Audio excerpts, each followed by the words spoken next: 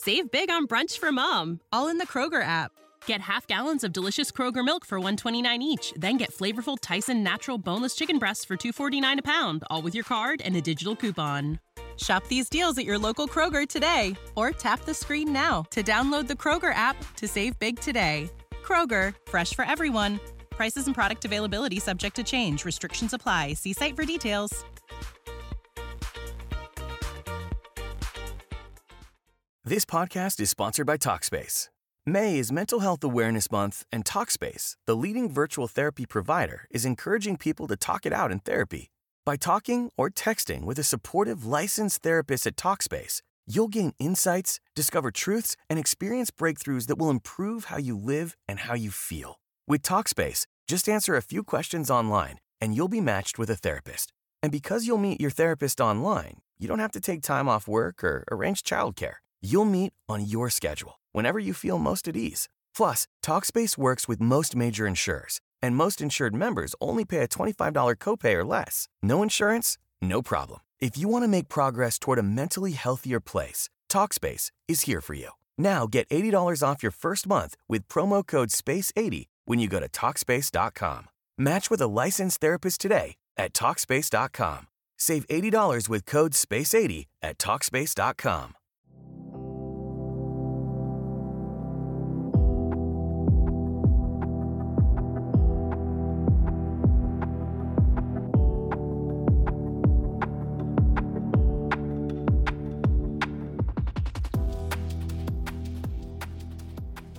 Welcome to Spark My Muse, my friends. This is Lisa Colon-Delay, your host, and today is Soul School Lesson 294.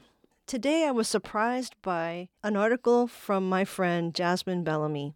She had mentioned to me a little while ago that she was going to be quoting from my book in her upcoming article, which came out January 25th, and I really wanted to share it with you because it is beautifully written, and it really gets down to some important things that often get overlooked in leadership and business, things that hiring managers might look for, or what we might look for in a candidate for a position, whether in ministry or in business.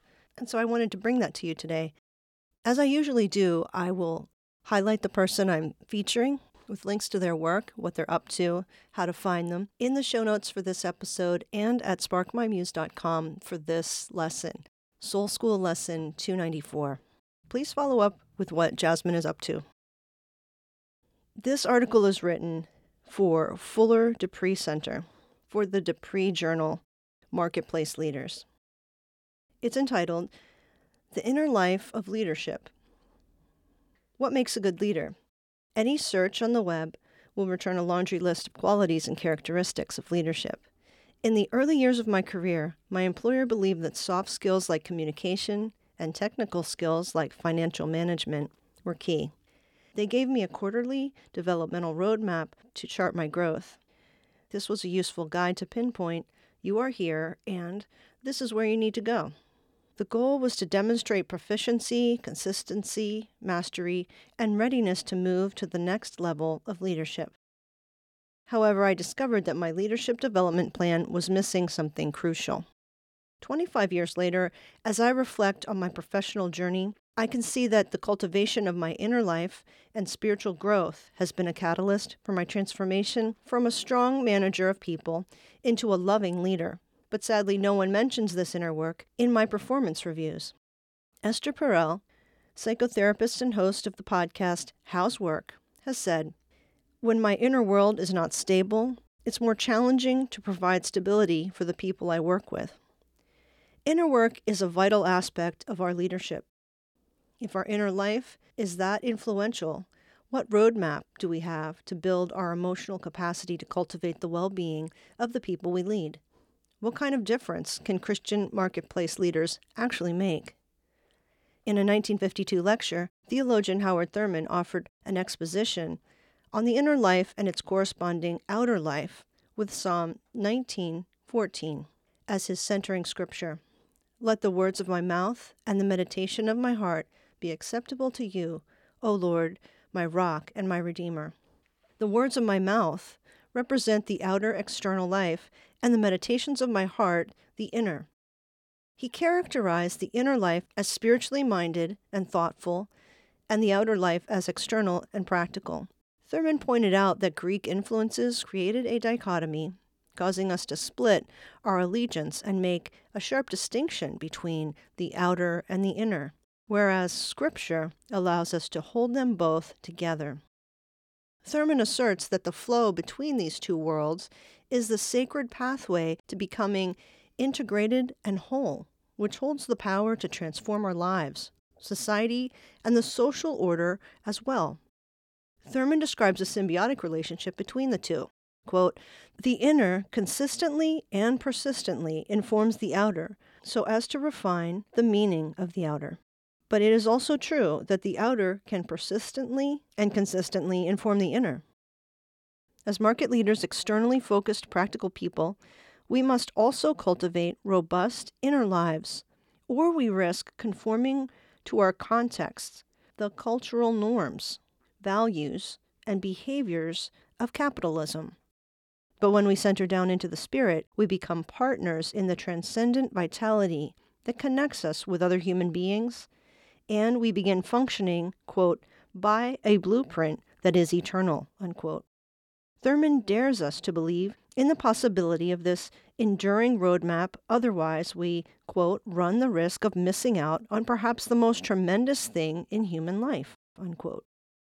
This is the Christian difference for marketplace leaders. Bringing together the outer and the inner is not for the faint of heart. It takes work. In their forthcoming book, Life in Flux, Navigational Skills to Guide and Ground You in an Ever-Changing World, Dr. Michaela O'Donnell and Lisa Slayton offer this definition. Inner work, the work we undertake over time to become more wholly the person we're uniquely intended to be. It's a process of waking up, letting go, getting to really know ourselves, and discerning what is ours to do. It takes time and practice to develop this kind of internal navigational system, and it requires us to check assumptions and learn new ways of being. Yet we resist doing the inner work. We would rather stay asleep and avoid the darkness in us. But delusion does not produce spiritual maturity or healthy leaders. As Lisa Colon-Delay asserts in The Wild Land Within, navigating the terrain of the inner world produces healing and is the pathway to cultivating wholeness through spiritual practice. In confronting our shadows, the result of darkness placed in the pathway of light, we discover our frailties, which make us human. As I became self-compassionate with my own frailties, my capacity to be compassionate for the frailties of my team increased. This tamed my arrogance, increased my gratitude, and cultivated patience and grace, which ultimately shaped me into a better leader. What I've learned from doing the inner work. Here are 3 things I learned from doing my inner work. Inner work begins with introspection. In other words, the inward journey of self-analysis of our own mental and emotional state. It is the beautiful, sacred, and sometimes harrowing journey of knowing oneself beyond our neurosis, where self-acceptance, self-compassion, and grace meet. When done in earnest, we become conscious and aware of our strengths and frailties, cultivate humility, and through discernment begin to sift away the vestiges of the false self. Introspection is not done alone. We have the indwelling of the Holy Spirit to help us. Introspection is marked by surrender, an intentional shift from self-reliance to God-reliance, and trust in God's handiwork in us. 2, inner work is about integration. Beyond the dichotomy, inner work is an invitation to lead from our true selves. But this journey to becoming our full, authentic selves is not a solo mission. While we must commit to our own inner work, God gifts us with people and relationships as an important part of the revelatory process of seeing our blind spots. Inner work, paradoxically, is not a self-serving agenda. It employs interdependence and is a praxis for healthy communal life, for the sake of others, without forsaking oneself. Lastly, inner work primes managers to become illuminators. being more conscious and aware has enabled me to see myself and others more clearly. In How to Know a Person, David Brooks defines illumination as a gaze and the quality of attention put out in the world, a posture of presence, respect, and reverence, and an identification with the transcendent spark inside others. Illuminators are characterized by tenderness, inner dignity, receptiveness, openness, curiosity, affection, generosity of spirit, and a holistic view of people where one sees the face of God in others and endeavors to see them with Jesus' eyes. Inner work makes illumination accessible. May it be our intention to commit to the work of cultivating our inner life. Through introspection and integration, may we heal and become whole so we show up as effective and stable guides for others. May we become illuminators who see the spark of the divine in every person and co-creators in the beautiful work of transcendence. May our inner light be what distinguishes us as leaders in the marketplace. And that was Jasmine Bellamy for the Dupree Center at Fuller. I highly recommend Jasmine's work in Love 101 Ministries. You can gain from her wisdom and those that she speaks with and converses with on her monthly program. There is so much there. And as a personal message, Jasmine, if you're listening to this, I am really indebted to you for your wisdom and for the accompaniment we've had with each other as we journey. It's truly a blessing from God, and I look forward to many more days ahead of mutual accompaniment. Thank you so much for your work and for your life. Friends, thank you for listening today. Please go to sparkmymuse.com, see what else is there for this episode and for others. Make sure you go to part 2, which is at sparkmymuse.substack.com. There's always a part 2 for every single episode when you subscribe there or at patreon.com. As a financial supporter, you get some extras no one else does, some inside peeks, but also some of my personal reflections and some extras that don't go out to the general public. By this, you help me pay the bills to keep this program going, and that makes all the difference. To all those who've come on this year and last year, for all those who've been supporting all along the way, from the bottom of my heart, I thank you. Until next time, I wish you blessing and peace.